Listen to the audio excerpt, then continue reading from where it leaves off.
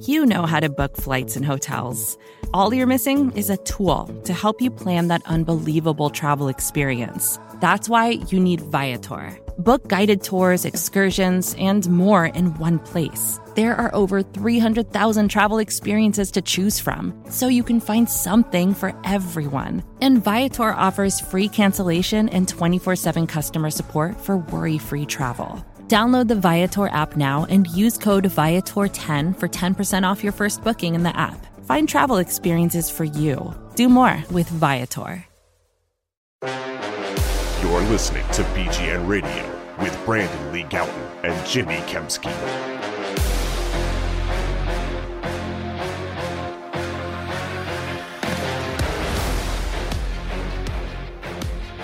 Yo, what's going on, everybody? This is BGN Radio, episode number 292. I am Jimmy Kemsky from PhillyVoice.com. With me, as always, is Brandon Lee Gouton of Bleeding Green Nation. Got a lot to get to in this episode. We will cover CJGJ's lacerated kidney, where the Eagles stand after that. We'll get to some other injury stuff. Jordan Davis, Vontae Maddox, Dallas Goedert, etc. We'll sort of recap a little bit late, but we'll recap the Eagles-Packers game. We'll get to a preview of Eagles-Titans, and we'll make our picks for the Eagles in the NFC East and the Saints. But before we get to all that, Brandon, first of all, how you doing, buddy? And what do you have to tell us? Jimmy, we're kind of back on our BS, if you will, our one show per week schedule as opposed to the two we were splitting up, just because I'll take the blame. Scheduling, it's been more convenient to do the one. So sorry about that. I think we're going to try to aim to do the two when we can. But before we get into today's show, I have to mention that since it is a preview show, in addition to a recap show, that BGN Radio is brought to you by our presenting sponsor, DraftKings Sportsbook, an official sports betting partner of the NFL.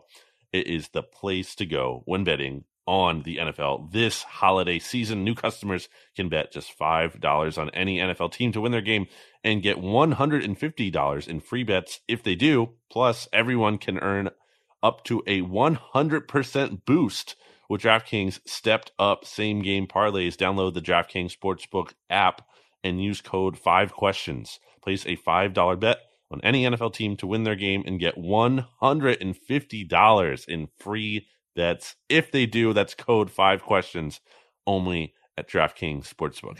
Jimmy, I listened back to the disclaimer last week that I'm about to do right now. And I did think I did a good job with it. So let's see. Yeah, I thought it was good. Thank you. Pressure's on to keep I mean, it's not just about having one good game. That's right. And then that's it. You got to be consistent. That's true. So here we go. 21 plus in most eligible states, but age varies by jurisdiction. Eligibility restrictions apply. See DraftKings.com/sportsbook for details and state-specific responsible gambling resources. Gambling problem, call 1-800-GAMBLER. In New York, call 877-8-HOPE-NY or text HOPE-NY. Bonus issued as free bets, one boost per eligible game. Opt-in required, 10 plus leg required for 100% boost deposit. Parlay and wagering restrictions apply. Eligibility and terms at sportsbook.draftkings.com/football terms. Give it a solid A-. Okay. So I could do a little better. It's fine. Yeah. You can't give you the great, you got to leave some room for improvement. Can't just, can't let you rest on your laurels. All right. Big news coming out of the Eagles-Packers game was, of course, the CJGJ, John C. Gardner-Johnson, in case you're unfamiliar with that nickname, injury, he lacerated his kidney. He looked messed up on the field, dude. After that hit, he was down on the ground for a while. It went to commercial break, so if you weren't at the game, you didn't see that. But he couldn't get up for a while. And then when he finally did, he looked bad, like being helped off the field. And then even when he was getting carted in, he was doubled over in pain. They originally classified it as a rib injury, and there may still be ribs as part of the injury. It's sort of unclear. Jeff McLean had said that. I think that was not the case, if I'm not mistaken. Oh, okay. Anyway, well, the main part of the injury became, whether the ribs are involved or not, a lacerated kidney. Which, by the way, the just the word lacerated. Oh, sounds bad. It just sounds so bad. And clearly it sounds very painful. And obviously it was, just by watching him, suffer from that injury after it happened. But he's out, and to be determined how long that'll be for. This is a guy who is still leading the NFL with 6 interceptions this season. He's been an impact player for the Eagles defense, frankly, and has made a lot of big plays. A lot of them were just him sort of being in the right place at the right time, but there's something to be said for that.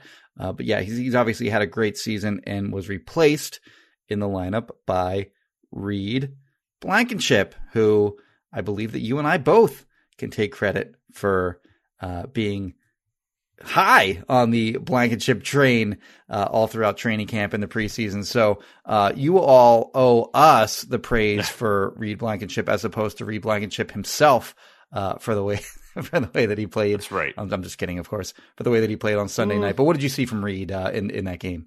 Yeah, I mean, I think Bo Wolf, he that was like his training camp crush. I think both you and him were on it earlier than me. Hold on. I'll take this step back. Well, I mean, you further. From a standpoint of, you like going back to his college, but I mean, in the context of like training camp. Yeah. Originally you from like the prospect standpoint, Bo maybe from it, I think he definitively like declared him as his training camp crush. I would say though, I like have been banging the drum the hardest for him like since I've been saying, why is Kayvon Wallace the third safety? It should be Reed Blankenship. I think I was beating that drum the loudest. So I think we can all take credit here in different ways. I'm taking the most credit because I profiled him as a prospect in 2020, and then again in 2021. What does that mean though? I mean, it means once. That I was in on him. You didn't even know who he was until a few months ago. I've been on this guy for 2 years. That, but like, I don't know why doing it twice means anything. I would just say you've done it since 2020. The second time doesn't mean anything. You did it. It means he was on my radar consistently and for a long period of time. Well, I mean, if he's on your radar once, he's on your radar forever. I feel like you guys have no argument here. He's my. I'm not guy. trying to take credit from you. I'm just saying I don't. He's my guy. Anyway. I would rank it me, Bo, and then you. Okay, there you go. Thank you. No one cares. Anyway, the point is, Ghost is his nickname. As some Eagles teammates referred to him, and it's really funny. I don't know if my friend Zach, he was telling me that during the game, his friends were calling him Ghost, and I don't know if they knew that or they just somehow came to that nickname on their own. But in any case, I do like that nickname for him. Reed Blankenship picking off Aaron Rodgers, becoming the first undrafted rookie free agent to ever do so. Aaron Rodgers has played like over 200 games and 200 and whatever games and attempted like over 7,000 something passes. Like Reed Blankenship becomes the first, and it was not like a fluky interception, like the way, Josiah Scott's was a tip ball. Like Reed Blankenship made a great play. And like, I was super impressed by that. I said to RJ in the NFC East mixtape, which came out earlier today and you should listen to, that reminded me of like Malcolm Butler picking off Russell Wilson in the Super Bowl in terms of like, it's a good call. Exploding to the ball out of nowhere and like, holy crap, like that's an incredible interception. So, I thought he showed some good promise early on. And I think that's not like a fluke in terms of what stood out to me so much in training camp wasn't just like the splash plays in terms of, it was also just being in the right place. I thought he was at the right place, the right time. He just like such a savvy, smart player. So I definitely think there is something to that. And, he also gave up that long touchdown. He took a bad angle to Christian Watson, and maybe that wasn't all on him, but he certainly played a role in that. And I think you could see his athletic limitations on display, not being able to catch up to Christian Watson, who in fairness is incredibly fast. But I think there's some reasonable hope he might be able to come in and give some decent production. Yeah, I mean, so when I look at his game, you mentioned the interception. Fran Duffy did a great job of sort of breaking down that play, but he did it more from the perspective of the defense. That was the call that on the defensive call on that play, where they disguised. They made it look like it was going to be single high coverage with Blankenship playing the single high role, and they sort of rotated into more of a 2 high look. And when Rodgers threw it, he was expecting single high, it looked like. And like you said, he exploded on that ball. It was intended for 84. I don't know who 84's name is. But when 84 made his break to the inside, Blankenship, just immediately broke on that play and beat him to the spot. And that was like a legit, really, really nice interception. But more so the instincts, and he trusted what he saw, and he acted on it. And you don't see that oftentimes from rookies, much less undrafted rookies. Great play by him. I thought he had two other really nice plays too. So there was a play where Rodgers dropped back. It was play action to the running back, and then also another play action look on a receiver coming around the edge. So it was two fake handoffs, and he was looking for Christian Watson coming across from the top of the screen to the bottom of the screen, from the left side of the field to the right side of the field, deep down the field. And Blankenship did not bite in any way on either of those play action looks, was where he needed to be. It wasn't there, and Rodgers took a sack.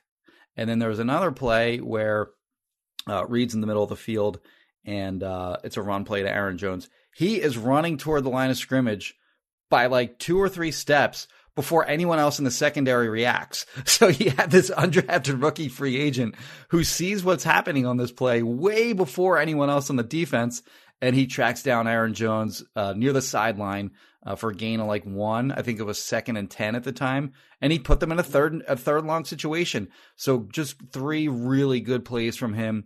And then you mentioned the interception, or excuse me, not the interception, the touchdown to Christian Watson. He took a bad angle on that. And then, as you mentioned, Christian Watson's fast. He's around a 4.36, I believe, at the combine. Reed Blankenship ran a 4.55, I believe, at Middle Tennessee State's Pro Day. And you saw the difference on the field on that, where both he and Marcus Epps could not catch Christian Watson. So, that's probably part of the reason why he wasn't drafted. He's certainly athletic. His other athletic testing measurables are fine, but just doesn't have great speed. He's going to have to rely on his instincts. He's going to have to adjust to the speed of the game, because you don't have athletes that Middle Tennessee State is playing on a week-to-week basis that you see in the NFL. So he's going to have to adjust to that. But I think a lot more good than bad in his first real NFL action in the regular defense. Yeah, so I would be willing to kind of see what he has, at least for now. I would not be like, I don't think it's the situation where, it's like what the Eagles kind of did at defensive tackle. Basically, with Jordan Davis going down, they had to sign Sue, and they had to sign Linval Joseph. I don't think it's that quite yet. Although, very interesting that John Clark, I'd say friend of the show, sure, for his Takeoff podcast, recently interviewed Malcolm Jenkins, and Jenkins was like, did not really rule out. Now, this is before the CJ injury, to be clear, but he didn't really rule out, contributing in a stretch run kind of scenario. So what do you make of that? Do you think the Eagles will actually re-sign Malcolm Jenkins? I don't. There's some gray area there too, because he's still, he signed a contract that did not expire when he retired. So the Saints still hold his rights. If he wanted to play, I'm sure the Saints would probably waive him. I think they'd have to do right by him. I don't think you can get away with not doing that. Yeah. And he'd have to clear waivers, which also, but of course, would be. Yeah, but nobody's going to claim him unless nobody's going to claim him unless they know he wants to play for them. So I think the Eagles could bring him back if they really wanted to make that happen. Right. Yeah, I'm kind of with you in that I think you roll with Reed Blankenship for now, and you wait for C.J. Gardner-Johnson to come back. And I think this also ties into the severity of this injury, which is very difficult to predict. Right. So this is not like an ACL where a player is going to be back in 9 months, or an Achilles where it's going to be 7-8 months or whatever. It's a very it's not very uncommon. They do happen, like Keenan Allen and Andrew Luck both lacerated their kidneys in 2015. Zach Ertz lacerated a kidney in 2019. Keenan Allen and Andrew Luck missed the rest of the season after they lacerated their kidneys. They both missed at least 7 games. I believe Luck missed 7. Keenan Allen missed 8. Ertz missed 1 game and came back and played in a playoff game. So there are different. I talked to a urologist, actually. We're recording this on Wednesday. I talked to him Tuesday night, and he explained there's like with any injury, really, there's different grades. There's grade 1, 2, 3, 4, and 5. Grade 5 kidney injury is basically like the kidney's got to go. Yikes. Grade 1 kidney laceration is basically just a bruise. So I don't know. We don't know like what grade of injury that Chauncey Gardner-Johnson has, but if it's just a bruise, then he can come back. I don't know if they would have called it a kidney laceration if it were just a bruise, but the timetable is a lot shorter that way. Andrew Luck, when he lacerated his kidney, it was originally not diagnosed, but the timetable for return was 2 to 6 weeks, which is already kind of a long range anyway, but his kidney took longer to heal than was anticipated. And again, he missed the rest of the season.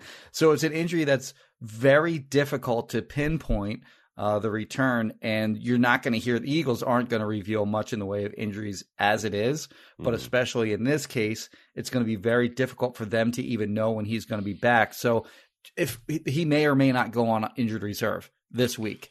If he does go on injured reserve, then we know he's going to miss at least the next 4 games. Seems like he should. If he doesn't, what's that? It seems like he should, shouldn't he? Like, you know what I mean? Like, what's the? Yeah, should we play it safe like that? They should. I mean, because it's just regular season games at this point. Yeah. Like Zach Ertz came back for a playoff game and did so against the recommendations from doctors too, is my understanding. Right. But just because if Chauncey Gardner-Johnson doesn't go on IR, it doesn't mean that he'll be back within the next 4 weeks, because it's just, again, it's such a difficult injury to set a timetable on. So again, they'll have a better idea than you and I, of course, on how long they think the recovery will be, and that would play a part. That will factor into whether they add another safety or not. They do have Kayvon Wallace, who Reed Blankenship jumped in the pecking order to become the number 3 safety. And they have Andre Sacheret, who they added to the regular roster 3 weeks ago. There are other guys around the league that you can maybe add. It'd be easier to add them, like Landon Collins, for example, who's probably more of a linebacker than a safety at this point in his career. He's on the Giants practice squad. They have another guy that I forget his name off the top of my head, but the Rams cut him like Terrell Burgess 2-3 weeks ago. Terrell Burgess, thank you. And then he's also on the Giants practice squad. Elijah Riley. Elijah Riley's another one. Steelers Who's he practice squad. Is he with the Jets? Steelers, okay. And somebody was with the Jets too. That he used to be on the Jets. I think there's somebody now also on the Jets. Will Jared Parks? Maiden, maybe. Oh, okay, yeah. Ugo Amadi, who they traded for. I don't think he's going to be an option. No. But yeah, it's slim pickings, and the Eagles have been in on safeties at multiple points this year. Of course, they scoured the league when they traded for CJ, and then at the trade deadline, they had some interest in maybe trading for a safety, but there just wasn't much available. So I'm with you. I do think they'll ultimately roll with Reed Blankenship for a while. For now. No need to hit a panic button if they play this game and he's getting torched. By the way, the three of their next 4 opponents are the Giants, Bears, Titans. No, I guess in order we'll go Titans, Giants, Bears. Those are all 3 of those teams are in the top 5 in the NFL in terms of run pass ratio. They're all very run heavy teams. So you can probably survive with a guy like Reed Blankenship in the short term, because they're not teams that are really good at threatening down the field with their wide receivers. Yeah, I think GJ losing him hurts, because this is a guy who leads the NFL in interceptions. And, some of those have been, I think, fortuitous, but there is something to him making plays on the ball and being something of a ball magnet. Like that much has been consistent throughout his career. So definitely a downgrade. And just from an athleticism standpoint too, from him down to Reed, and then the depth. Although I did think, for as much as I have been a Kayvon Wallace detractor, thought he came in and gave the Eagles 3 quality snaps when he had to play at the end of that Packers game, broke up a pass in the end zone to prevent a touchdown. So that was nice to see, especially when we haven't seen a lot of flashes from him. But yeah, certainly not great. And just like the attrition here on the whole, like you lost Jordan Davis, although he might come back, which we'll talk about soon. Goddard, Maddox, like they're taking on water a little bit on the injury front, which is just not ideal. Although, these guys do have chances to return. It's not like they're all, ACLs and they're just done and there's zero chance they can come back. But the thing is too, if they do come back, it's a question of, how much are they going to be like towards 100%? Like, how effective will they be? They might be able to be out there, but are they going to be the same kind of impact players? So that's something to wonder about. Moving it along and going to Jordan Davis, he's eligible to return this week. Nick Sirianni was certainly not revealing at all when being asked about if he will be activated from injured reserve. We'll see today, Wednesday. If he would play this week, they would activate his practice window today. And they really haven't. So it's interesting how they've handled that. I think more often than not this season, like I know with the Dillard injury return, Sirianni kind of talked about how they didn't really feel comfortable throwing him into the fire right away. That could be now, in part because he's the backup and they have more of a luxury to wait on him. Although Mailata was kind of banged up at the time, so that's not necessarily the case entirely. But I think they feel like ideally they want to kind of onboard the guy with a week of conditioning and then maybe activate him that second week. I think with their run defense, maybe they would be a little bit motivated to try to jumpstart Jordan Davis here, but we don't know if he's ready to play. I know Jeff McLean had noted he had seen him kind of like jogging in the tunnel after the Packers game, so that seems like a good sign, but we'll see. Yeah, I saw him too. So he did run off the field and in through the tunnel and to the locker room. He ran, and I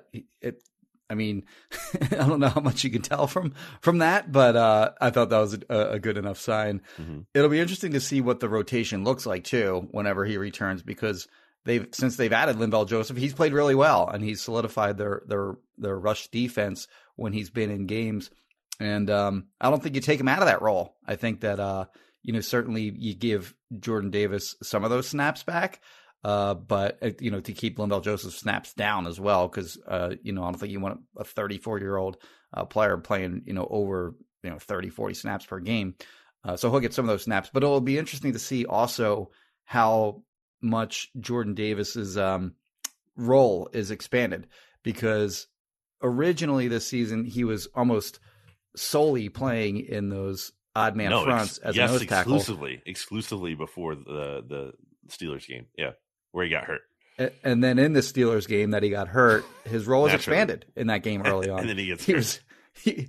He was playing in some 4-man fronts and he gets hurt, and then that was the end of that. So it'll be interesting to see how quickly they pick back up with that, or if they feel like he needs some time to get back into, what he is, what he sort of has down pat before they, continue to expand his role. But with Linval Joseph in the fold, you'd imagine, I would think anyway, that they'll give him some opportunities. Mm-hmm. It'll be interesting also to see like if they'll play together, if they'll be on the field at the same time, and you have basically 700 pounds of run stopping meat in the middle of your defense, and how well they play together. So, they're just loaded up with interior defensive linemen at this point.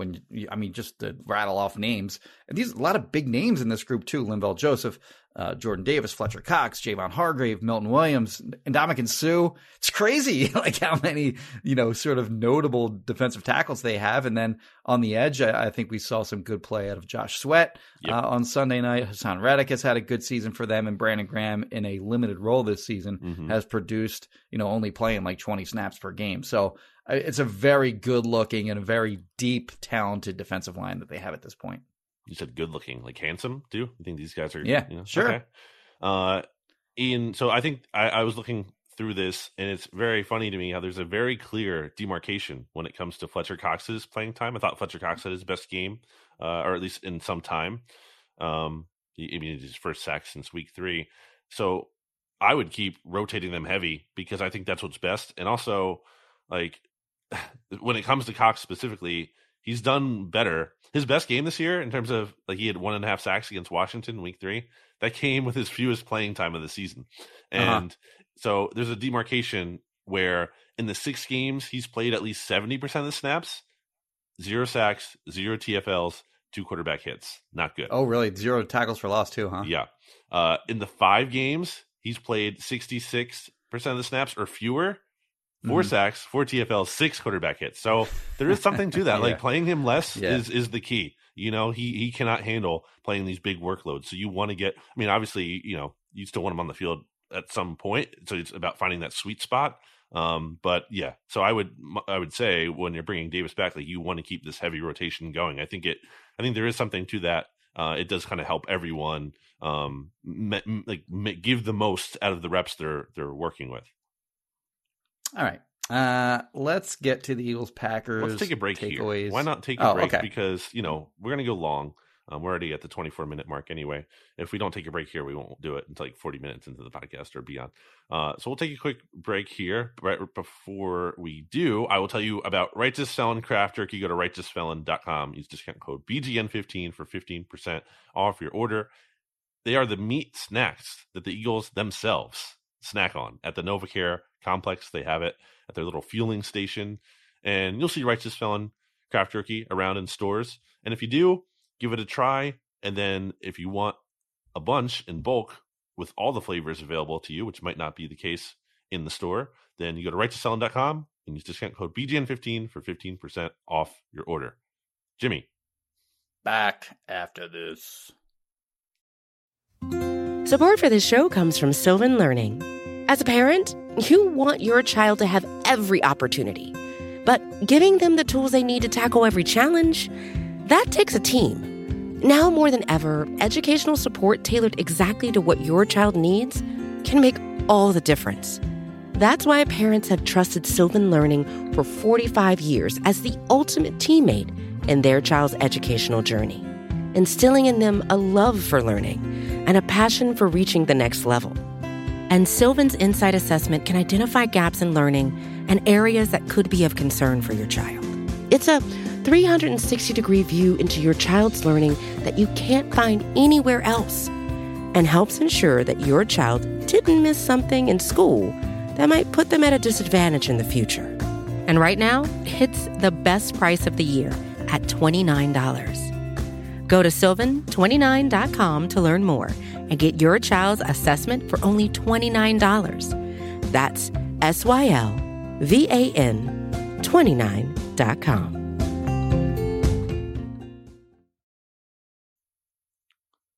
Back here on BGN Radio, we're about to talk about the Eagles-Packers game. Jimmy, what's your big takeaway? By the way, as this was recording, I meant to mention that Jalen Hurts, probably should start with him. He was named NFC Offensive Player of the Week. That makes sense. That's actually a good segue to this game. Because how many rushing yards did he have in this game? He had 157 rushing yards, which is the new franchise record previously held by Michael Vick from the Miracle at the New Meadowlands game back in 2010. Okay. Yeah, obviously the Eagles their rushing offense was the story of the game. Miles Sanders had a great game as well. He had a career high, I believe, as well. But they ran for 363 yards, was it? Mm-hmm. Which was second all time in franchise history. It's the most rushing yards they've had since 1948 in 74 years. It was the 16th best team rushing performance in NFL history. Mm-hmm. So yeah, to say that they ran the ball well in that game is a little bit of an understatement. The Packers contributed to that to some degree, because that team just can't tackle. That team sucks. Like, that is a horrible, horrible defense, and the Eagles ran right through them. But we got to give credit, of course, where it's due.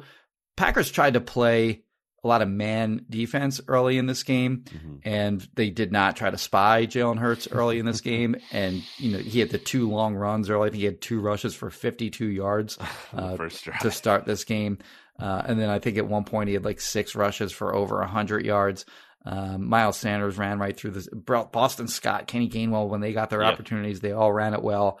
But they played this man defense, and when you do that, you wind up the guys in coverage have their back turned to the quarterback, and it led to these really long runs by Jalen Hurts. Jalen Hurts is going to take that if you just don't respect his running ability. And eventually they did kind of get away from that, and they played a little bit more zone defense, and the Eagles beat them through the air when they did that. So I think this game really showed the number of different ways that the Eagles offense can beat you when everything is clicking and going well. And they 40-burgered them. The defense was concerning because they gave up 33 points, of course. We'll get to that. the special teams put them in bad positions a number of times, and that's a big concern going forward as well. But obviously the big takeaway in this game was just how well they ran the ball. By the way, like, the Eagles were the number 1 rushing offense in the league last year, and when you look at their stats in each of the pertinent categories, when you compare them last year versus this year is better almost completely across the board. So you can arguably say that this year's rushing offense is better than last year's rushing offense. Now, they're not the number 1 rushing offense in the league this year because you have the Bears with Justin Fields and David Montgomery and Khalil Herbert, like, racking up rushing yards and not doing anything else either on defense or on offense. But like the Eagles, it can be argued that they have a better rushing offense this year than they did last year, except the difference is they now also have, for the most part, a good defense. They have A.J. Brown, and Jalen Hurts now knows how to throw the ball, which is kind of a big deal. First Eagles quarterback to win NFC Offensive Player of the Week since Nick Foles in 2018. He didn't have one already this year? No, he won NFC Offensive Player of the Month for September. Okay. But he never won, like, the weekly award, which is... That's interesting, because he's had some big games. He did. But there you go. Anyway, so dominant rushing performance. Got to give a lot of credit to Jeff Stoutland, who is the run game coordinator for the highest single game total in 74 years. To him, to Jalen Hurts, who, himself accounted for his rushing production, but by being that mobile threat, certainly opens things up for the running backs. You have to give credit to all of the running backs, so I think pretty much maximized what they were given with. The offensive line was just blowing people off the ball, which is to be somewhat expected. I was talking to Justice Mosqueda from Acme Packing Company, the Packers SB Nation blog, and he was talking about how this defensive line, there's so many like no-name players, especially with like Rashawn Gary hurt. So they did what it was to be expected, but they did it in dominant fashion. Hurts was awesome. And I think he's not really getting enough credit for his passing in this game, which certainly wasn't the spotlight thing, but he made some really good throws. In that back shoulder throw to Quez Watkins, that was a dime. For sure.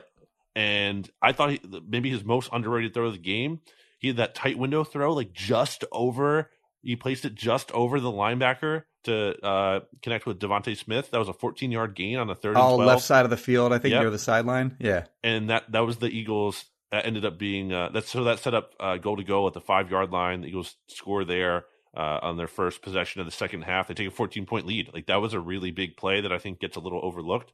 I thought Jalen Hurts wasn't running because he had to. He ran because he could. Like, you know what I mean? Yeah. It wasn't like a crutch and he just had to do it. And his runs came in big spots. Like 10 of his 17 rushes went for first downs. Like he was moving, and like just the first drive alone. Okay, it's 3rd and 10. Things kind of breaking down a little bit. Instead of going 3 and out, big run. Like, and not just for the first down. Like a lot of quarterbacks might not even get the full 10 yards there. But if they do, they're going down. They're sliding. They're done. Jalen Hurts has the vision to see the rest of the field and knows he can cut back and pick up 24 yards and basically put themselves at midfield at that point. So just like huge, like big, runs and high leverage, critical spots to move the chains. He also the Eagles were facing that 3rd and 6 on the Packers 38-yard line. That's when he broke the 28-yarder on that first drive to set up 1st and goal. So yeah, I just thought he made big plays and he set the tone. I'm a big set the tone guy, Jimmy. I feel like it doesn't necessarily how you start doesn't necessarily mean you're not going to falter. Certainly the Eagles did. They got up 13-0. It looked like it was going to be a blowout, and they didn't. But still, I thought like, okay, we're going to run on this Packers team. Like, Hurts set the tone for that. Like, we're going to run on them all game long. We're going to do it. I'm going to do it. The running backs are going to do it. It's what they did. And I want to give a lot of credit here to Miles Sanders, who I thought had his best game. And not just from a, like, obvious, like, okay, he set a career high in rushing. Just from a, like, tape aesthetic standpoint, like, watching him play anecdotally, he just looked, like, better than I've ever seen him, I feel like. He had 143 yards and 21 carries, 6.8 average. 2 touchdowns. By the way, he has 8 times this year. 8 touchdowns. Is that right? Or is he a 6? That sounds about right. Yeah. He didn't do it a single time last year, but here's what I want to get to on Sanders that I thought was really impressive. Where, usually he can kind of be frustrating, leaving some meat on the bone. I don't really think he did that at all here. He ran hard. he had 4.52 yards after contact per attempt per PFF. And to put that number in perspective, Tony Pollard leads the NFL in that category this year with 4.06. So he was like way far out in front of what like the best running back in the NFL is doing that in that category this year. And he was elusive. He forced 6 total missed tackles in this game. And for perspective on that, Josh Jacobs and Nick Chubb, who are obviously like beasts, they lead the league in forced missed tackles per game this season with like 5.8 and 5.6. So this was an elite running back kind of performance. Yeah, I'm surprised. I thought that it would be actually a higher number than 6 because it felt like he was breaking tackles all night. All of them were. Like Boston Scott even had some broken tackles. Kenny Gainwell, maybe not necessarily breaking tackles, but pushing the pile like near the goal line on one play. And the offensive line opened up these gaping holes too. So he took advantage of those. And he ran through arm tackles. And like you said, he ran with power and he ran with elusiveness. And I think that's sort of a carryover of what we saw of him in training camp. Like in training camp, I thought he looked more explosive than he has, at least compared with the last 2 seasons. I thought he looked explosive in his rookie season in what was that, 2019? Yeah, 2019. You could tell right away that he was like their best back right away in 2019. And then like 2020 and 2021 were kind of disappointing. He did have some long runs in 2020, the really bad the Eagles season. And we didn't see as much of that in 2021, but we're seeing him just become more of I wouldn't say a total complete back because we haven't seen him do much as a pass catcher. I don't think he has any drops this year. But he also doesn't have a lot of targets. They just haven't utilized him much in that kind of role, which is fine, whatever. Yeah. If he's running the ball this way, then who cares? But the other thing, too, is, for the Eagles' sake, I'll knock on wood here, no fumbles. And he's done a great job with ball security, which has been sort of a concern of his, over his career. So, yeah, I mean, 5 stars for Miles Sanders in this game, no doubt. A.J. Brown, second fumble in 2 games, which is crazy because he hasn't had any since like midway through 2020, I believe. So some of that's uncharacteristic. I know you thought last week's was more of kind of like a good play by the defense, and this one was just a bad play by him. But it's like, knowing what he kind of went through last week in terms of, he said he lost 7 pounds. You saw his bloodshot eye, which I don't want to see any more pictures of, by the way. It's pretty gross. Like, I don't need to see that. I mean, I feel bad for him. I'm not trying to say hide it, but I'm saying like, I don't need to keep like tweeting pictures. I don't need to see it anymore. It's kind of like disgusting. And it's also not even just like the actual looking at it, but like the story behind it of he was puking so hard that his eye got bloodshot. Like that sounds terrible. I kind of cut him some slack. I'm not going to crush him. I mean, it was obviously a really bad fumble, but I think, if we're talking big picture, like concern level with him is extremely low. I think he'll be fine. Hopefully he can bounce back this week and get some rest and not be throwing up all week. But obviously not a big game for the receivers just because the run was the big story. Anything else on the offense here before we flip to the defense? Yeah, I will say on A.J. Brown, there are going to be defenders coming at that now. When you put some blood in the water, sharks are gonna show up.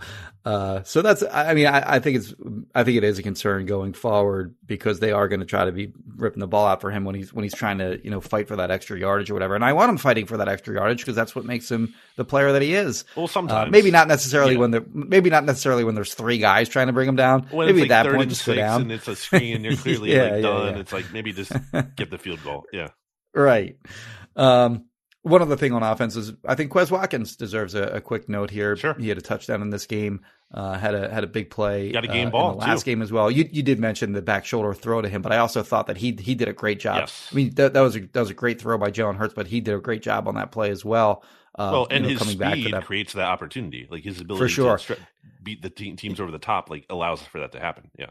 That was on Rasul Douglas, and I think Rasul Douglas was overcompensating for his speed, making sure he got down the field and beat him to the spot and left himself susceptible to that back shoulder throw. So, I think that I think Nick Sirianni, by the way, was extremely happy to get Quez Watkins involved because Quez Watkins has sort of accepted the role that he's been put in this year after they acquired A.J. Brown. After they acquired A.J. Brown, it was, he went from a starter to not even just the third receiver, but the 4th guy in the pecking order behind Brown and Devontae Smith and Dallas Goedert, of course. With Goddard out, they need him to step up. And, he had the fumble against the Commanders, but he also had 4 catches for 80 yards in that game and got open deep down the field and made a play before he did fumble. And he's had 2 touchdowns in each of the last 2 games. So, good on Quez for contributing in a way where in these games where they've needed him to step up. Yeah, and the Eagles played a lot more 11 personnel in this game than they did. So last week, it was just befuddling how much 13 and 12 they were playing early on. When you don't have Goddard, you have 3 backup tight ends, and you have to get them on the field. You can't get Quesmore. So I think they've adjusted since then. That's another key thing for me in this game is like a big picture takeaway. I kept saying that I thought last week against the Colts was such an uncharacteristically bad performance from Sirianni and Steichen, and I think they've adjusted since then. And I think that's borne out that it's not a huge concern moving forward as much as it was a blip on the radar one bad week. Yeah, I think that's all I had on the offense. Are you ready to talk about defense? Sure, let's hit it. So I see a lot of you can't blame Jonathan Gannon too much because the Eagles gave up some short fields, and that is true. But Jimmy, entering week 12, the Packers' highest offensive score on the road was 17 points. The Eagles had 33 points. They let them to double that production. It was the Packers' best scoring output of the season. So I'm not going to totally forgive Jonathan Gannon to the defense is fine after that. That's not good enough. If you look at the Packers' 4 touchdown drives. Okay, so the first one, they started at their own 41-yard line after a long kick return. But it's still on their own side of the field. It's not like they have to get a touchdown because they start there. Second touchdown drive is at the Eagles' 37-yard line. That was after the turnover on downs, which I don't begrudge Sirianni going for at all. And I thought Hurts kind of got it. I thought he got the line to gain on the 3rd down, not so on the 4th down where he fumbled. It was a bad botched snap. It's kind of fluky. 3rd touchdown, that started at the Eagles' 12-yard line after A.J. Brown's fumble. Okay, that's kind of tough when you're in that spot. The 4th one was when they started at their own 25, but the backup quarterback, Jordan Love, was in the game. To me, I don't really think it's unreasonable to ask Gannon to and the defense to get a field goal on one of those 4 drives, and 4 points would be a big difference in this game in terms of a cushion. So, I don't want to hear that, you can't really blame Gannon too much. No, I'm not saying he was a disaster, but I think this is not, so I do, my winners, losers, and I don't know column. I put him in the I don't know section because I don't know that he really did the best, what he could have reasonably done. Yeah. So, it's the first time they've given up more than 21 points since week 1. So maybe this is just a blip like it was offensively for the Colts last week. That's the sort of the glass half full approach. And then also, as I mentioned earlier in the podcast, he was partly the defensive scheme on the Reed Blankenship interception had a lot to do with, them making that big play. They did force the 2 turnovers. The other one, Slay, did a nice job of. Fran showed the scheme on that play. I wasn't paying attention quite as closely on that as I was Reed Blankenship because I wrote a Reed Blankenship article using that. Anyway, so I do think I do think that there were some good things that Gannon did in that game. Sure. But certainly you don't want to be giving up 33 points no matter what kind of position either the offense or the special teams are putting you in. Granted, it's Aaron Rodgers. Aaron Rodgers hasn't had the best season, but he's still Aaron Rodgers. It was Rodgers, but then Jordan Love, too. Jordan Love also led a touchdown drive. Yeah. And then I think the concern on the run defense is still there. A.J. Dillon had 8 carries for 65 yards and a touchdown. Why were they not running him on every play? Literally run him on every single play until the Eagles can prove they can stop it. Yeah, they were having success with that, and I guess they got away from it because they had a deficit. But it was weird because whenever he got the ball, he was doing stuff with it. And when you look at what he is, he's 6 foot, 247 pounds. Yep. He's a big. He looks like LeGarrette Blount to me, his body type. And then you go from him this week to Derrick. I almost AJ to Derrick Henry in week 13. Yeah. They're similar in that they're big. They're both big and physical, but to compare A.J. Dillon and Derrick Henry is comparing Boston Scott to Darren Sproles in his prime. They're similar in some ways, but there's just no comparison. So I think, they kind of got I think that, and after that first Colts drive where Jonathan Taylor had 7 carries for 49 yards and a touchdown, the rest of that game, they shut down the Colts run. And I think they, made people feel okay about their run defense again, but they kind of relapsed a little bit here against the Packers because the Packers were running the ball very effectively when they did. They just didn't do enough of it. I don't know why that wasn't a bigger part of their game. That's how they beat the Cowboys a few weeks ago, by the way. They just kept running it all day with Aaron Jones and A.J. Dillon. I don't know why they got away from it. That was stupid on their part, in my opinion. But yeah, I think that's a concern that has now crept back in after a solid performance against Indy. I just feel like sometimes this Eagles defense, especially against the run, looks like, I'm trying to think of the reference, but it looks like they're like, this cartoon version of, a big man running the football, and then like these peewee little kids trying to like tap. It's like they're not big enough. They can't like get them down. You need to like get 5 bodies on a guy to like even have a chance. Just very soft. It's like I don't even think it's about, having amazing holes to work with all the time. I think it's, the contact can start, maybe like 2 yards beyond the line of scrimmage. And, with a good, like forceful tackle, you get the guy down. It's a 2-yard gain. But here it's like the runner's able to fall forward, like kind of like some of the better runners in the league do, like Jordan Howard, used to do. Even if he'd get contacted, he'd still always kind of get positive yardage. Zeke, especially in his prime, always really good at doing that. But it just feels like some of these backs against the Eagles, it's just like they can't get a good stop on them. It's just like, mostly against those 4-man fronts too. Yeah. So all the more reason to try Jordan Davis in some of those 4-man fronts, to help with stopping the run when you do want to run those. I mean, there were big holes. Like there was one in particular I remember, like Ndamukong Suh took like a wide angle and seemed almost like he was just rushing the passer when it was a run play, and then opened up a big hole that they ran through. So yeah, it is still a concern going forward. And then special teams, man. Oh my gosh. They had 3 big kick returns. It's always something though. It's always something. Yeah. From week to week, there's like I think the kick return, the kick coverage team has been bad for the most part this season. Consistently bad. Whereas you can look at almost every game this season, probably every game, and pick out one pretty big special teams theme in that game, whether it's, blocked field goal or, them converting a fake punt or, big return and then of course the other consistent thing, by the way, is they have no return game at all. They're just wholly unthreatening on kick returns and punt returns. If you're an Eagles fan, you're just hoping that they don't fumble and you're happy with that. But certainly they are. And this is not a good Packers special teams group, by the way.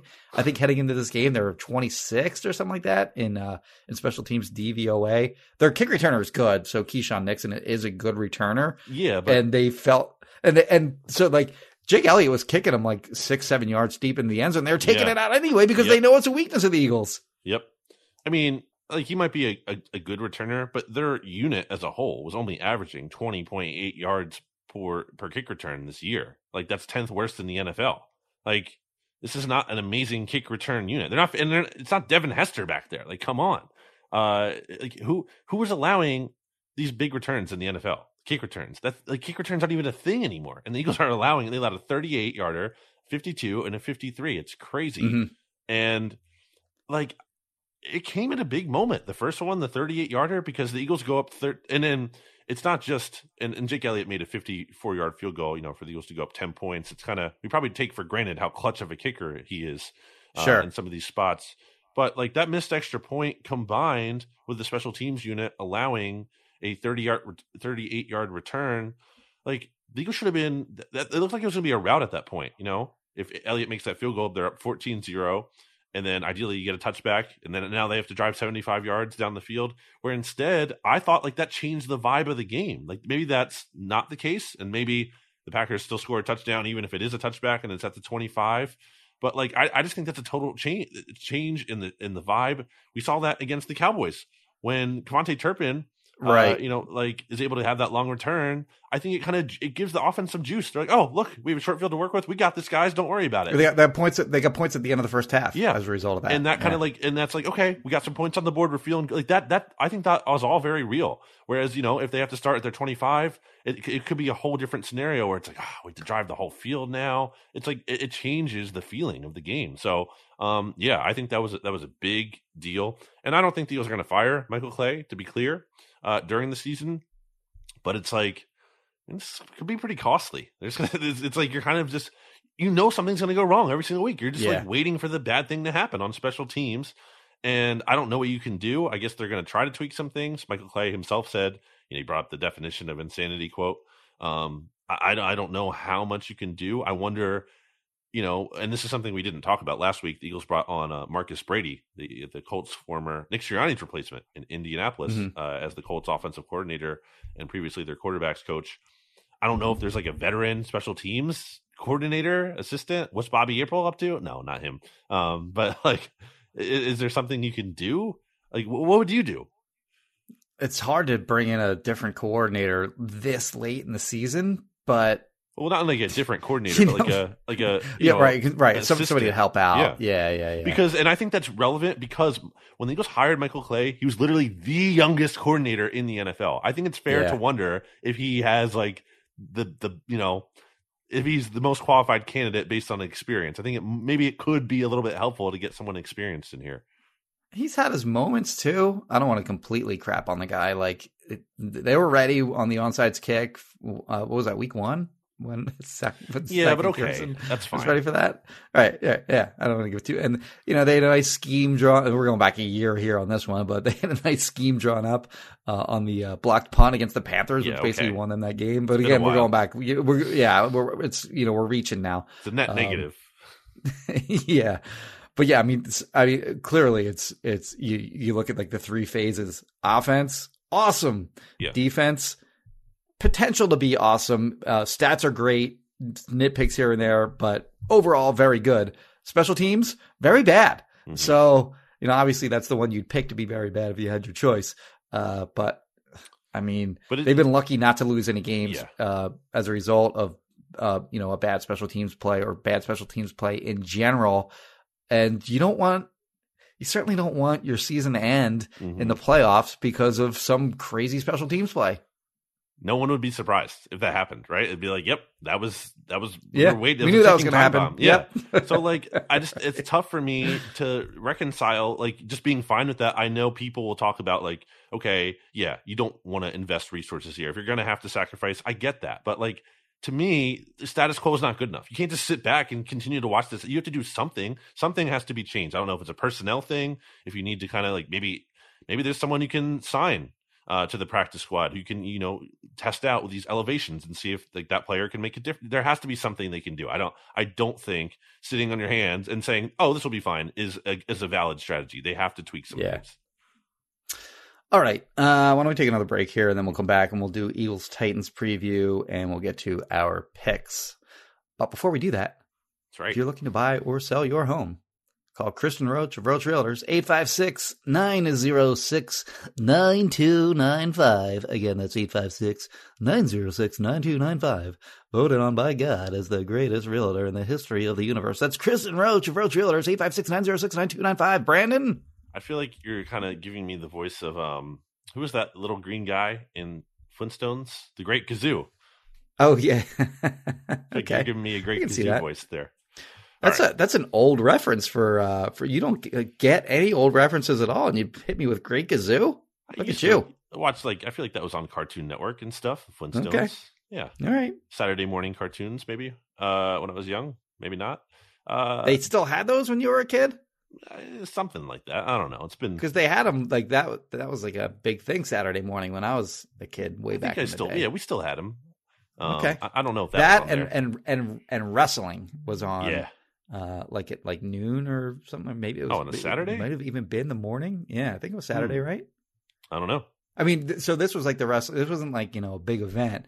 This is when you get like the jobbers. Yeah. When I was a kid, anyway, where it'd be like, I don't know, like Big John Studd against Barry O, and Big John Studd would just wipe the floor with Barry O. All right, back after this.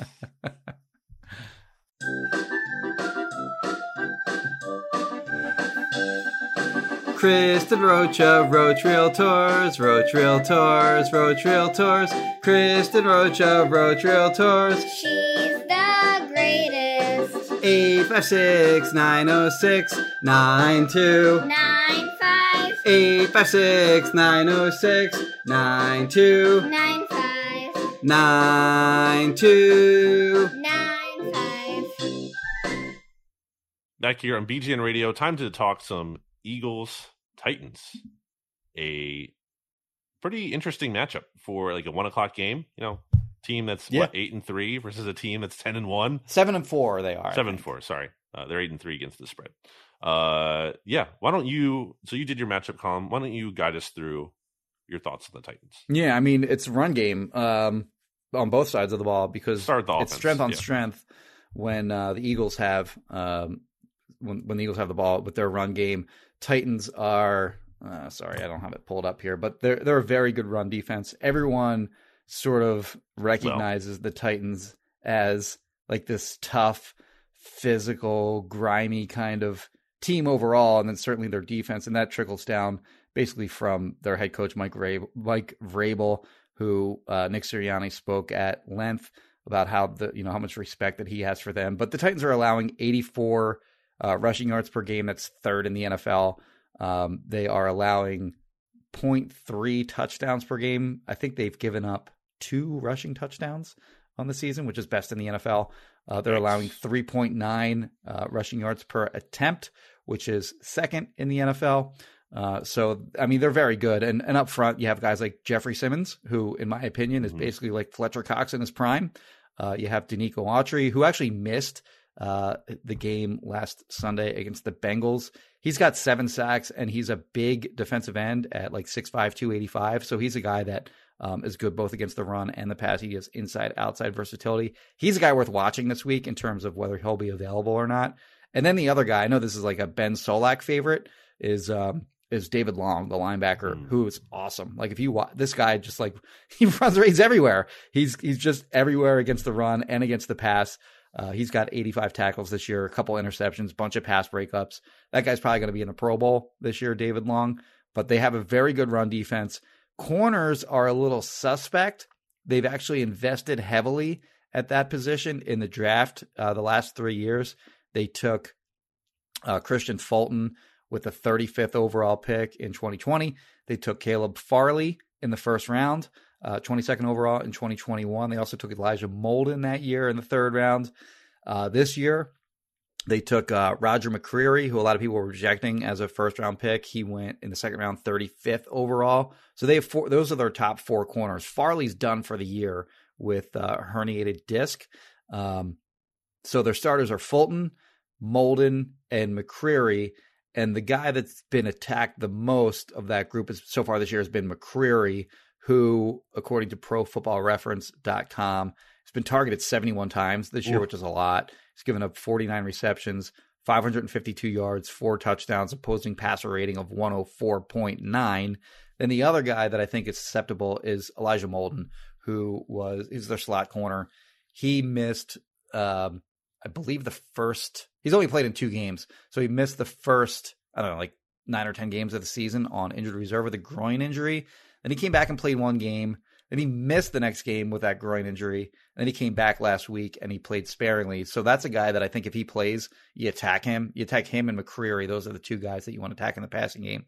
But again, it's strength on strength in terms of the Eagles' run offense versus the Titans' run defense. And then the obvious, the really obvious matchup on the other side of the ball is the Eagles' suspect run defense against Derrick Henry. I don't think really much needs to be said about that we didn't already say with, their struggles against A.J. Dillon last week and guys like Dameon Pierce and the first series against the Colts with Jonathan Taylor and the way that the Commanders were able to stay on schedule with Brian Robinson and Antonio Gibson. So, yeah, I mean, it's going to be probably their biggest challenge of the year in terms of stopping Derrick Henry. And it's probably going to be their most challenging front 7 that they're going to face this year from an offensive perspective. A lot to respond to there. But I think the Henry thing goes without saying. Yeah. It's just like, I don't know what you do, really. I mean, what do you do? Like, you just have to not tackle as badly as you always do, basically. I don't know if you don't have an answer for AJ Dillon. I don't know what you're going to do against Derrick Henry when the Titans should just be looking to basically run the ball every play until, again, the Eagles can prove they can stop that. So certainly they'll be tested in that regard. I will say that the Titans defense as a whole, just looking at from zooming out a little bit, they've not allowed more than 20 points in a game since their week 6 bye. I like to point out how Jim Schwartz is on their staff. And by the way, the 2 points they did allow, 2 games they did allow 20 points, Patrick Mahomes in overtime and Joe Burrow. So like 2 MVP kind of people in the MVP conversation. So, and obviously the Eagles have one of those guys for themselves, but the point being, Stevens is really good and the worst games have come against like really good quarterbacks. So that's certainly, it's going to be a tough matchup.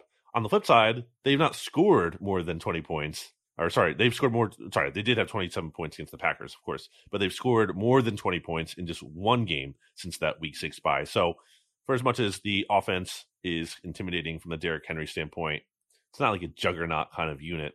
Ryan Tannehill isn't really like terrifying you. I think he can have a big game, and he can be efficient, but he's not, going to torch the secondary all day and making plays. I think on the defense, by the way, Titans defense, you mentioned, the cornerbacks, and I certainly think, yes, that's an area to attack.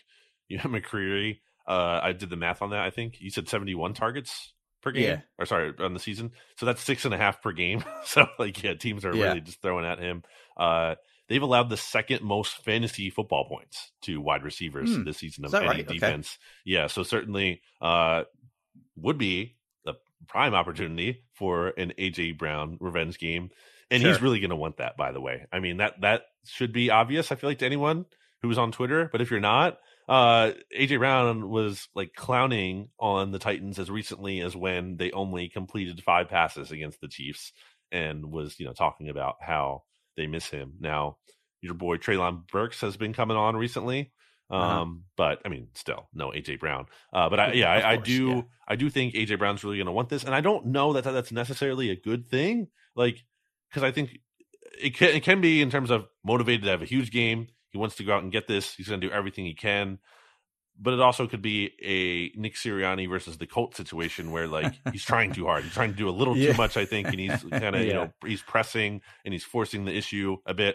And he might be in his own head because he's like, I need to make this play. I need to make this play. Got to make AJ happy. Yeah. So and also and then from the coaching standpoint, maybe forcing it a bit too much. So I don't think that's only an edge. It could be an edge, but I think it could cut. It's a double-edged sword. Could cut both ways. I do think it's a little funny how people are talking about this team as scary, and I get it from a standpoint of, I talked about this on the mixtape. Vrabel has the best record in the NFL since 2018. Straight up, the Titans do, I should say, as underdogs. They're 22-16. That's pretty good as underdogs to be straight up and above 60 games above 500. So he's kind of like the new Mike Tomlin in that category. Tomlin's always really good against the spread, and straight up Steelers are as underdogs. So there's definitely some of that there. I get that. It's going to be a dogfight. At the same time, Jimmy, if you look at the Titans schedule this year, can you really tell me the impressive win on that schedule, the one that really sticks out as oh wow, that was a really good one? I don't think they have that. Now they played the Chiefs tough in overtime, despite having Malik Willis. So I'm not saying again they're scrubs, but they lost. They don't have a win this year that you look at and you're like, well, that was a really good win. I think the best thing you can say is the Packers on Thursday Night Football, who the Eagles just beat and haven't really looked great this year. They beat the Commanders, but that was when Carson Wentz was starting earlier this year. So the one really good opponent that they played was Buffalo week 2. Yeah, they lost 41-7. Yeah. so I do got think their asses handed to them by Buffalo. I will say though, last year they were beating a ton of good teams. So they beat the Bills, and this is all in a very small stretch. The Rams. They beat Buffalo, Kansas City, the Colts, who were still good then, and the Rams, who of course were the Super Bowl champions. That was a 4-game stretch. They won 4 straight games against the Bills, Chiefs, Colts, and Rams. That's really impressive. But I'm with you here. Certainly, they haven't beaten anyone very impressive in 2022. Yeah. So again, I think they're tough, but it's not this team is not unbeatable. They just hang around. Yeah. That aforementioned Bills game aside, they're just a team that hangs around. Yep. And they muck it up. You look at the roster, and it's not super talented. Like, they have star players like Jeffrey Simmons and Derrick Henry, and I guess those are the two main ones. But you look at it and you go, okay, well, there's holes there, and there's holes there, and there's holes there. Mm-hmm. But they just hang around, and they win a lot of games. They're the 1 seed. Yeah. They were the 1 seed in the AFC last year, and they are going to cruise to a repeat championship in the, obviously the horrible AFC South. But they are going to dominate that division. It's a weird team in that it's hard to, see why they win as many games as they do. But I mean, you watch them play, and they are just tough and physical, and like they beat up on like. I wonder what I'm a little mad at myself for not researching this before the podcast, but I wonder what the records of teams are after they play them, like the next week, because like you do kind of go through a tough battle every time you face a team like this. So they lost to the Bills, in a big way. They opened the season with a loss, and then they narrowly beat the Raiders. That game came down like to the wire. I think it was like they were in the end zone, had to make a play. Mm-hmm. And then they lost to the Giants week one on a missed field goal. A missed field goal. Okay. So narrow loss. After that, they lost to the Chiefs. I was obviously in overtime. They beat they beat the Broncos after that, who are just terrible, disastrous team. And then, so I don't know. I don't know if there's a ton. Their most impressive game of the year this year was against Kansas City because they but a loss. I think that was the game. It's a loss. I think that, right. I think that was the game loss, was that the game where they only threw 5 passes? I said that earlier. Or completed 5, whatever it was. I think he threw 16, but he completed 5. Okay. Yeah. And I don't think anywhere to a wide somehow receiver. They got that team to overtime. It's crazy that game went to overtime against who most people think is the best team in the NFL. I think I think the Titans, their identity, they are very much like a team coached by a former NFL linebacker from his time period. Like, that's exactly the team they are. Like, they're tough, they're gritty. It's not pretty, but they're just going to grind it out. They're going to wear you down. They're going to make you play to their level, I guess is kind of what they do for the most part. Mm-hmm. And that's even some of the worst teams. They're not like necessarily beating the crap out of some of these bad teams. Like they beat the Texans by a touchdown, beat the Broncos by a touchdown, beat the Colts by 19 points. They beat the Commanders with Wentz at the time by 4 points. Like they're not like, and they beat the Colts again earlier by 7. Like they're not crushing these bad teams. Right. So even against those teams, it's still kind of a slog fest. You're grinding it out, but so it doesn't matter. It's like it's opponent agnostic. Whether it's a good team, bad team, they're just kind of you're in a dogfight. It's going to be tough. It's going to be physical. So it's nice. I think this is a good test for the Eagles. They need this kind of matchup, I think, on their schedule to kind of like, let's see it. This is kind of like, it's been a while since they've gone into a game really where you're like, wow, this is going to be a tough one for the Eagles. I mean, they were like double-digit favorites for a while there, including the Washington game, which they lost. And since the past couple of weeks, you're maybe they've had some struggles, but you're like, okay, they're going to beat the Colts. They're probably going to beat the Packers. The Titans are like, not so sure. Okay. Anything else on this matchup? No, I think that's pretty much it. I guess I like to take a look at the opposing team's offensive line too, and it's kind of low key problematic for them. Like they lost Taylor Lewan to a torn ACL, I think week 2, and Dennis Daly has filled in for him. Pro Football Focus has him down for 6 sacks allowed this year. Dennis Daly? Dennis Daly. So they went from Dennis Kelly to Dennis Daly. That's right. So he has been a problem area for them at left tackle. Of course, if you're the Eagles, you have to earn the right to rush the passer by stopping the run first and getting them in long downs and distances on third down. And then you can take advantage of a guy like that. And then at right tackle, Nicholas Petit-Frere from Ohio State. He's a rookie 3rd-round pick for them. He's been up and down, but I think those are the two, like their offensive tackles. You can attack them on the edge. And I think this could be a game where Brandon Graham and Josh Sweat and Hassan Reddick take advantage of that. I think we've just kind of stopped mentioning Robert Quinn at this point. It's like maybe he can get out. Maybe he can do something in this game Ryan Kerrigan, against one of those 2 guys. But yeah, pretty much. But at least they don't have to play him because they do have other guys. But that's the area that I think they can attack if they are able to slow down the Titans' run game. I wasn't sure if you said this already because I wanted to check Twitter real quick because we're recording on Wednesday morning and, you got some stuff going on, trying to keep an eye on the news. But it's just kind of like they need Jim Schwartz for this game. The Eagles need the Jim Schwartz approach, right, to what you were just talking about. They need to stop the run and earn the right to rush the passer. That's what they need to do, I think, to beat this Titans team. They need to shut down the run, and once they do that, they'll get opportunities to sack Ryan Tannehill and force him into turnovers or rack up sacks on him, whatever. I think that's kind of the game plan. But I mean, the ideal game plan, we'll see is the actual game plan. Anything else? Are you good? No, I think we can get to the picks. Well, we'll take a break here, but we're not going to do a sponsor read because we already did the first two. So there's multiple. What about, we didn't do Righteous Fallon, or did we? We did. And we did Kristen Roach. So we'll just say them real quickly again. RighteousFallon.com, discount code BGN15 for 15% off, and Kristen Roach of Roach Realtors and RoachRealtors.com. Jimmy. Back after this. Back here on BGN Radio, Bleeding Green Nation Radio. Jimmy, it's time for our NFL picks against the spread, but not before I tease the same game parlay from DraftKings, which did not hit last week. I had Miles Sanders over on rushing yards and Eagles money line, so those did, but I had Packers under 17.5 points. And to me, that's not a bad thing because they had never scored more than that this year.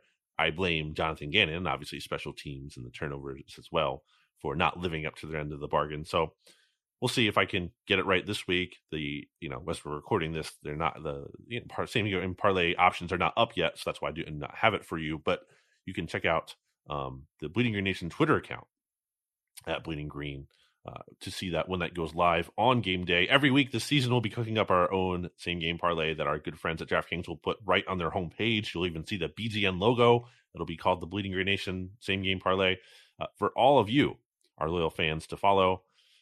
Be sure to check out our Twitter once again at Bleeding Green to see the graphic promoting the Same Game Parlay you can wager on. And then each week, DraftKings has new offers and great ways to make your Sunday more fun. Minimum age and eligibility restrictions apply. See show notes for details. Jimmy, you are 23, 22, and 1 against the spread. I improved last week because on my written version, I think I was 1 and 6. And then I am 25, 20, and 1. We both went 2, 1, and 1 last week. Okay.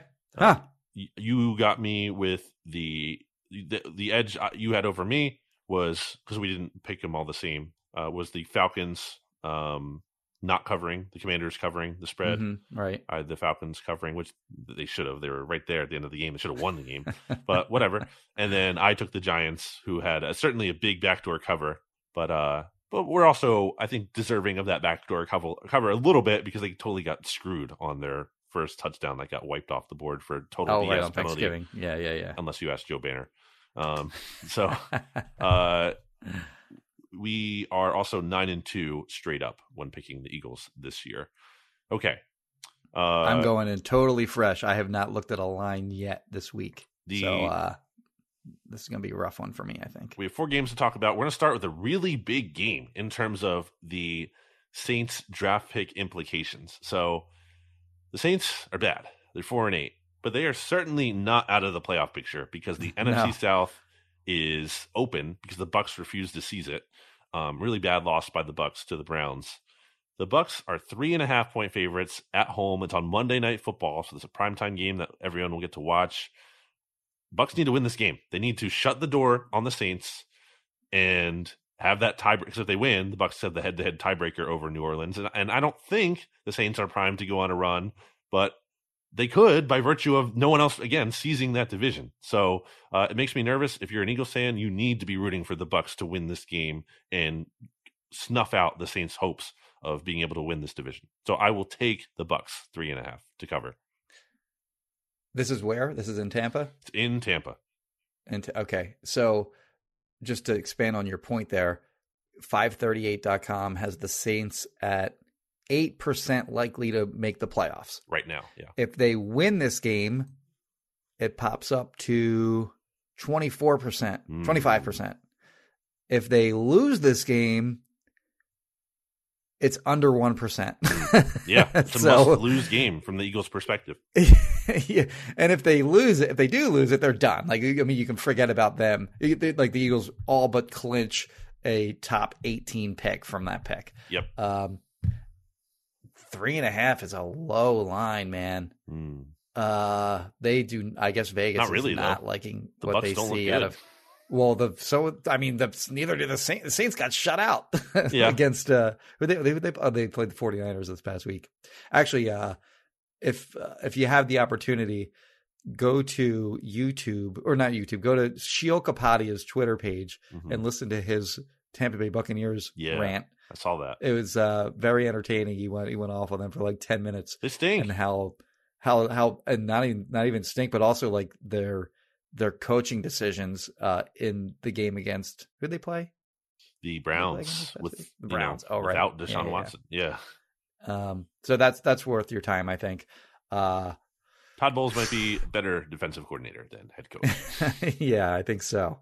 I'll take the Bucks too, because the Saints are just worse, in my opinion.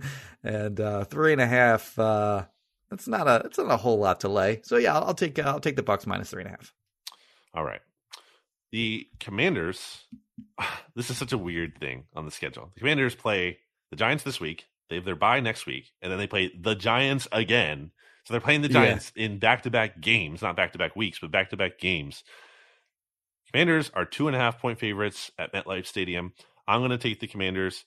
Their vibes are much better than the Giants right now. I think the Giants are just so banged up. It's like, 7 or 8 starters missing to injury. Also, I think regression has been coming for them.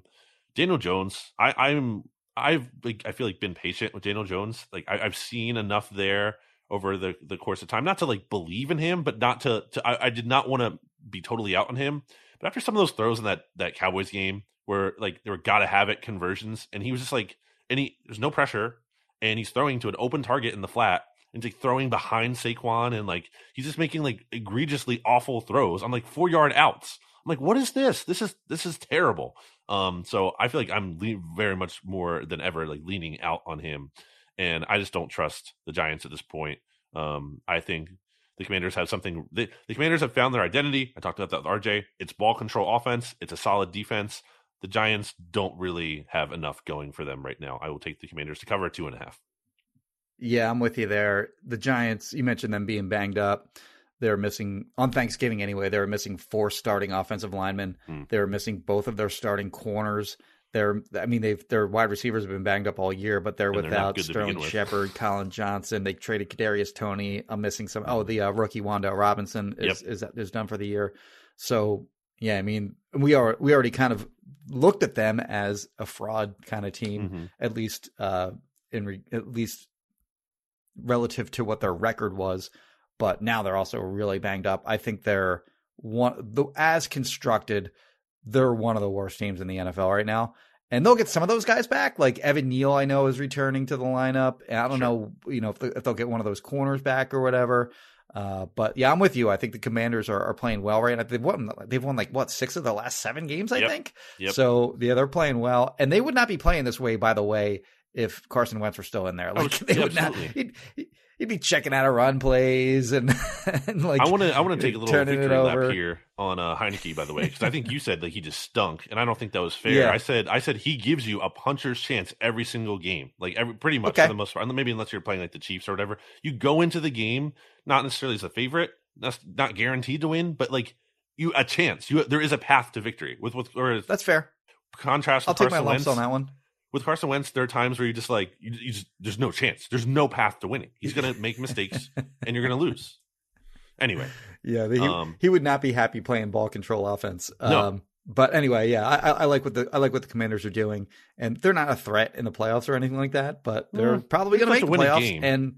And I don't think at this point I would say that the Giants are. I don't want to call them a long shot to make the playoffs, but I would say they're a lot more likely to miss the playoffs than make it with the way they're playing, and they actually have the hardest schedule according to Tankathon, down the stretch of the season. So they're in trouble. They're playoff hopes. And by the way, if they don't make the playoffs, then they will have won all these games and wreck their draft position, and they'll have to make a choice on whether or not to franchise tag Daniel Jones. And if they don't, also Saquon too. And then if they don't, I feel like they've run Saquon so much this year that they don't plan on bringing him back, or else they would have tried to conserve him a little bit more. Maybe who knows?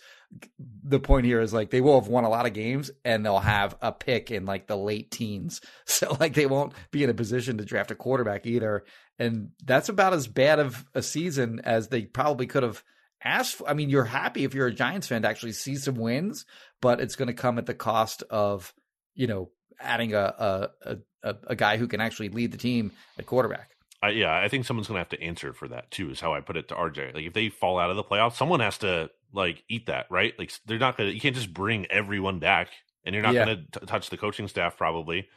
And I think it's probably Daniel Jones. You're not going to touch the GM because he's more or less done a pretty good job. But someone has. There's no way you could just like bring everyone back after that. Like someone's going to have to answer for that. It's not the same level of Carson Wentz and Irsay last year, but I think the owner is going to want to hold someone accountable, and I think it's going to be Daniel Jones at that point if that's the case. If the Giants fall out, I think they're going to have to do something.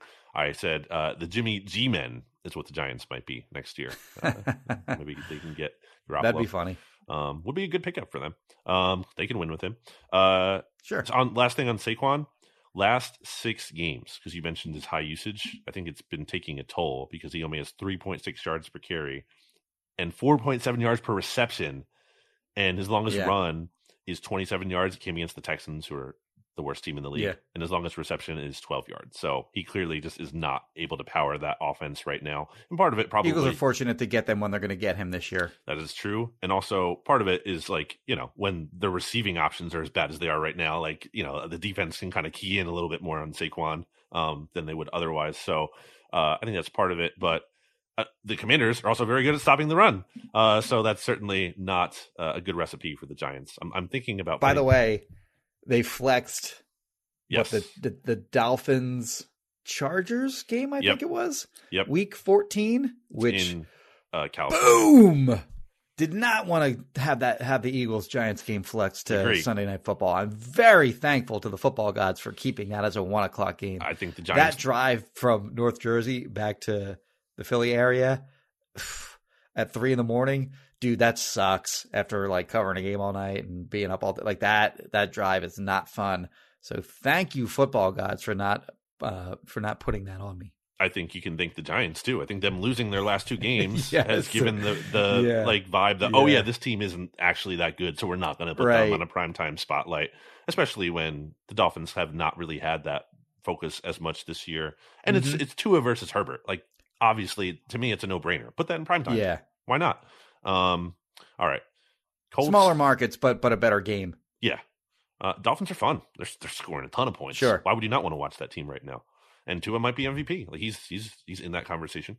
Colts at Cowboys. I mean, this just feels like a lock. The Cowboys, like defensive line, Micah Parsons is going to wreck anything the Colts are putting out there on their offensive line. Cowboys can do enough to limit Jonathan Taylor and just go after Matt Ryan all game long. I'm not taking Jeff Saturday here. Give me the Cowboys. It's on Sunday Night Football. I'm not scared of Dallas. What is the line on that? 11 points. Cowboys are 11-point favorites. It's a big line. Okay, take the points then. I'll take the points. I'll go 11. I'll take the 11. I think that there's a backdoor cover here. Okay. That Cowboys Giants game was closer, I thought, than the score indicated. Dak making a lot of bad decisions this year, I feel like, or bad throws. He's been picked off, a decent amount. Uncharacteristically, I think, for him, for his career. I don't know if that's just who he is now or we're having a weird year or what. I said it's the RJ. I've had just enough of the OBJ reports. There's been like a billion reports. Just sign them or don't sign. Like why do we have to 50 reports and like act like OBJ is eating that up a little bit. Oh sure, but it's just like it's all it is leading to is like no way living up to the hype. He wasn't even that good last year. When he got on the Rams, he had 5 touchdowns. He averaged like 11 point whatever yards per catch, and he got hurt. And that's the thing. He's coming off an ACL tear in mid-February. Like, this is not an amazing... Anyway, whatever. I think the Cowboys win. Although... By the way, I love the report that Jerry Jones, unfazed by the airline incident where... I guess there's a couple different stories floating around here. It's probably somewhere in the middle where OBJ probably wasn't super cooperative. You got to use the term allegedly, Jimmy. You got to cover yourself. Allegedly, wasn't super cooperative. Didn't have a seatbelt on. Well, who knows what exactly? I don't think the airline is.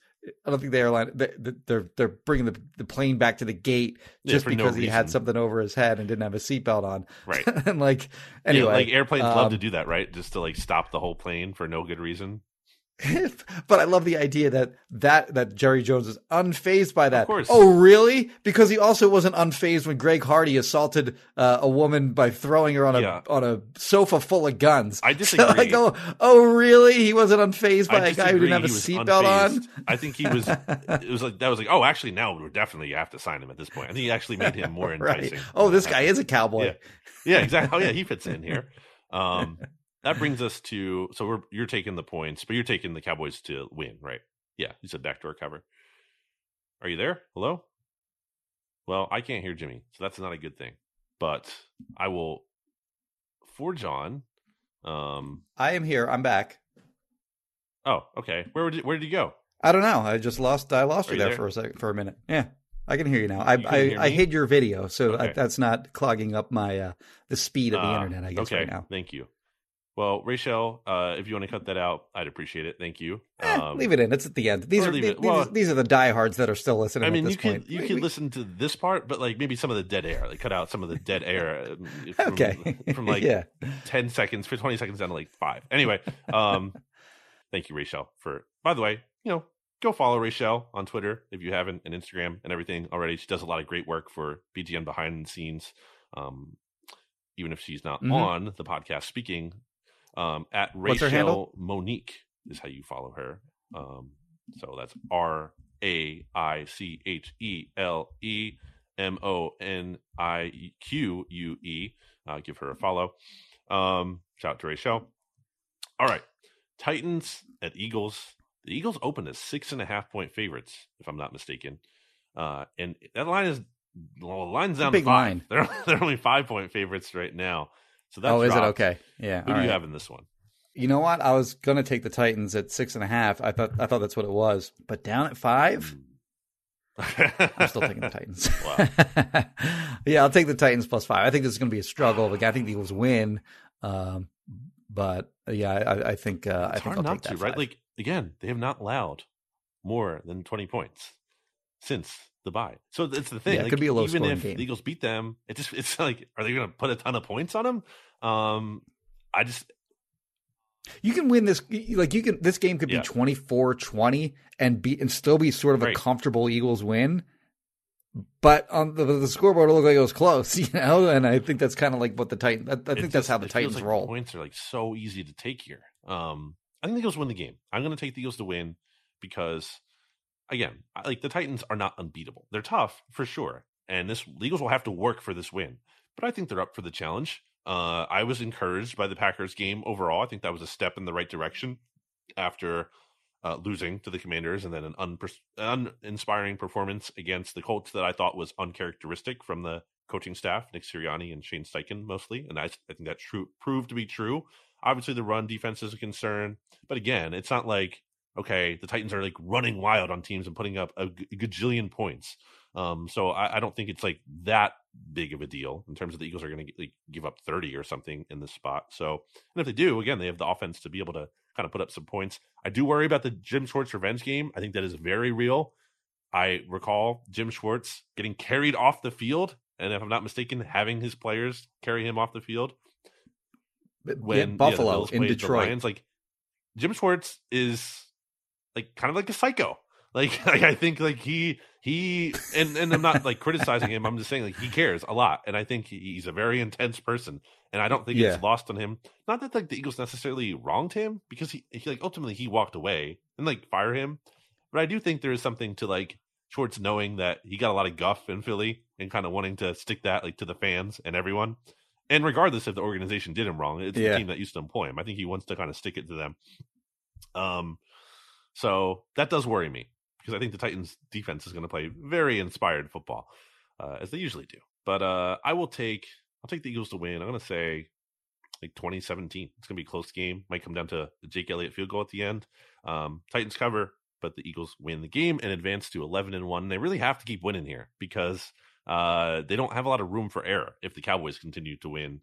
And obviously that game on Christmas Eve looms large. Okay. Yeah, I see this as like I like that 24-20 score that I gave, where they're up 21-20 and they have the ball and they take a lot of time off the clock, and then they kick a field goal, not to ice it necessarily, but leaving the Titans little time to have to drive the field for a touchdown late in the game. Again, that's how I would categorize like a sort of comfortable win, but the scoreboard wouldn't indicate it. That's kind of how I see that game going. Any final thoughts, James?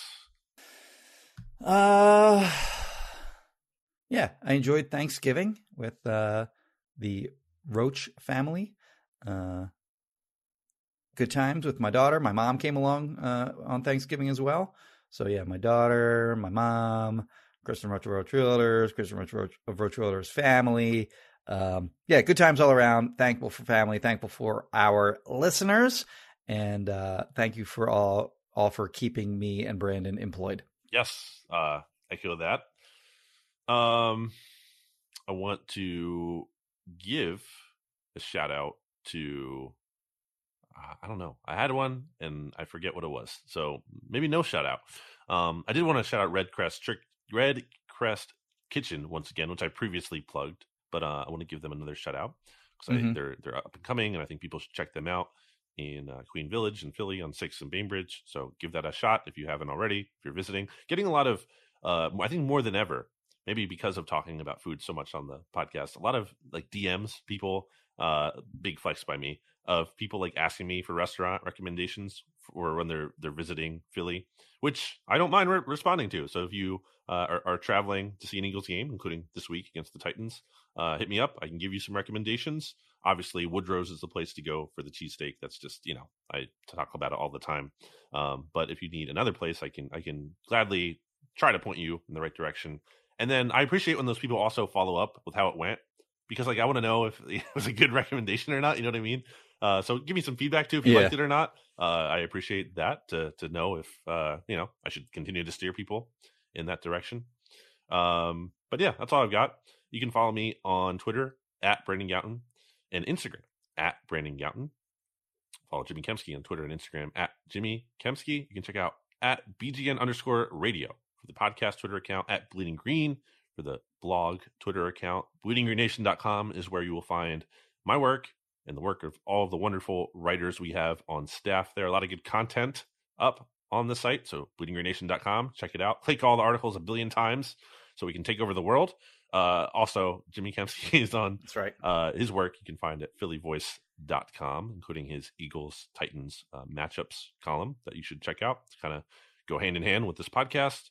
If you're looking to help support the podcast, which is free, but if you want to help support us, you go to righttoselling.com. You use discount code BGN15 for 15% off your order to get the best meat snacks in the game.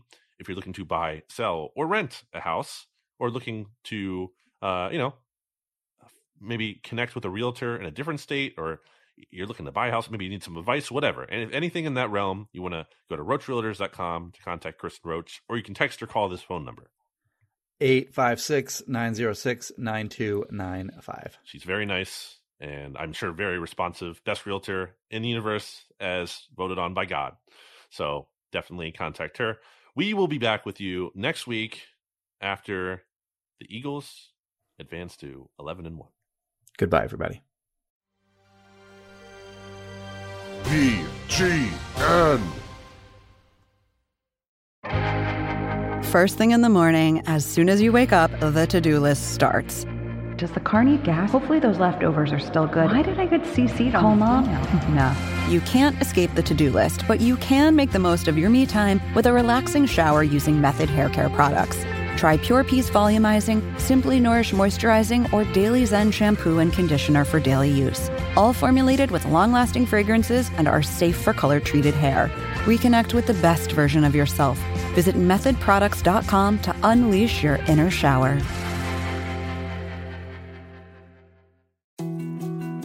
More to-dos, less time, and an infinite number of tools to keep track of.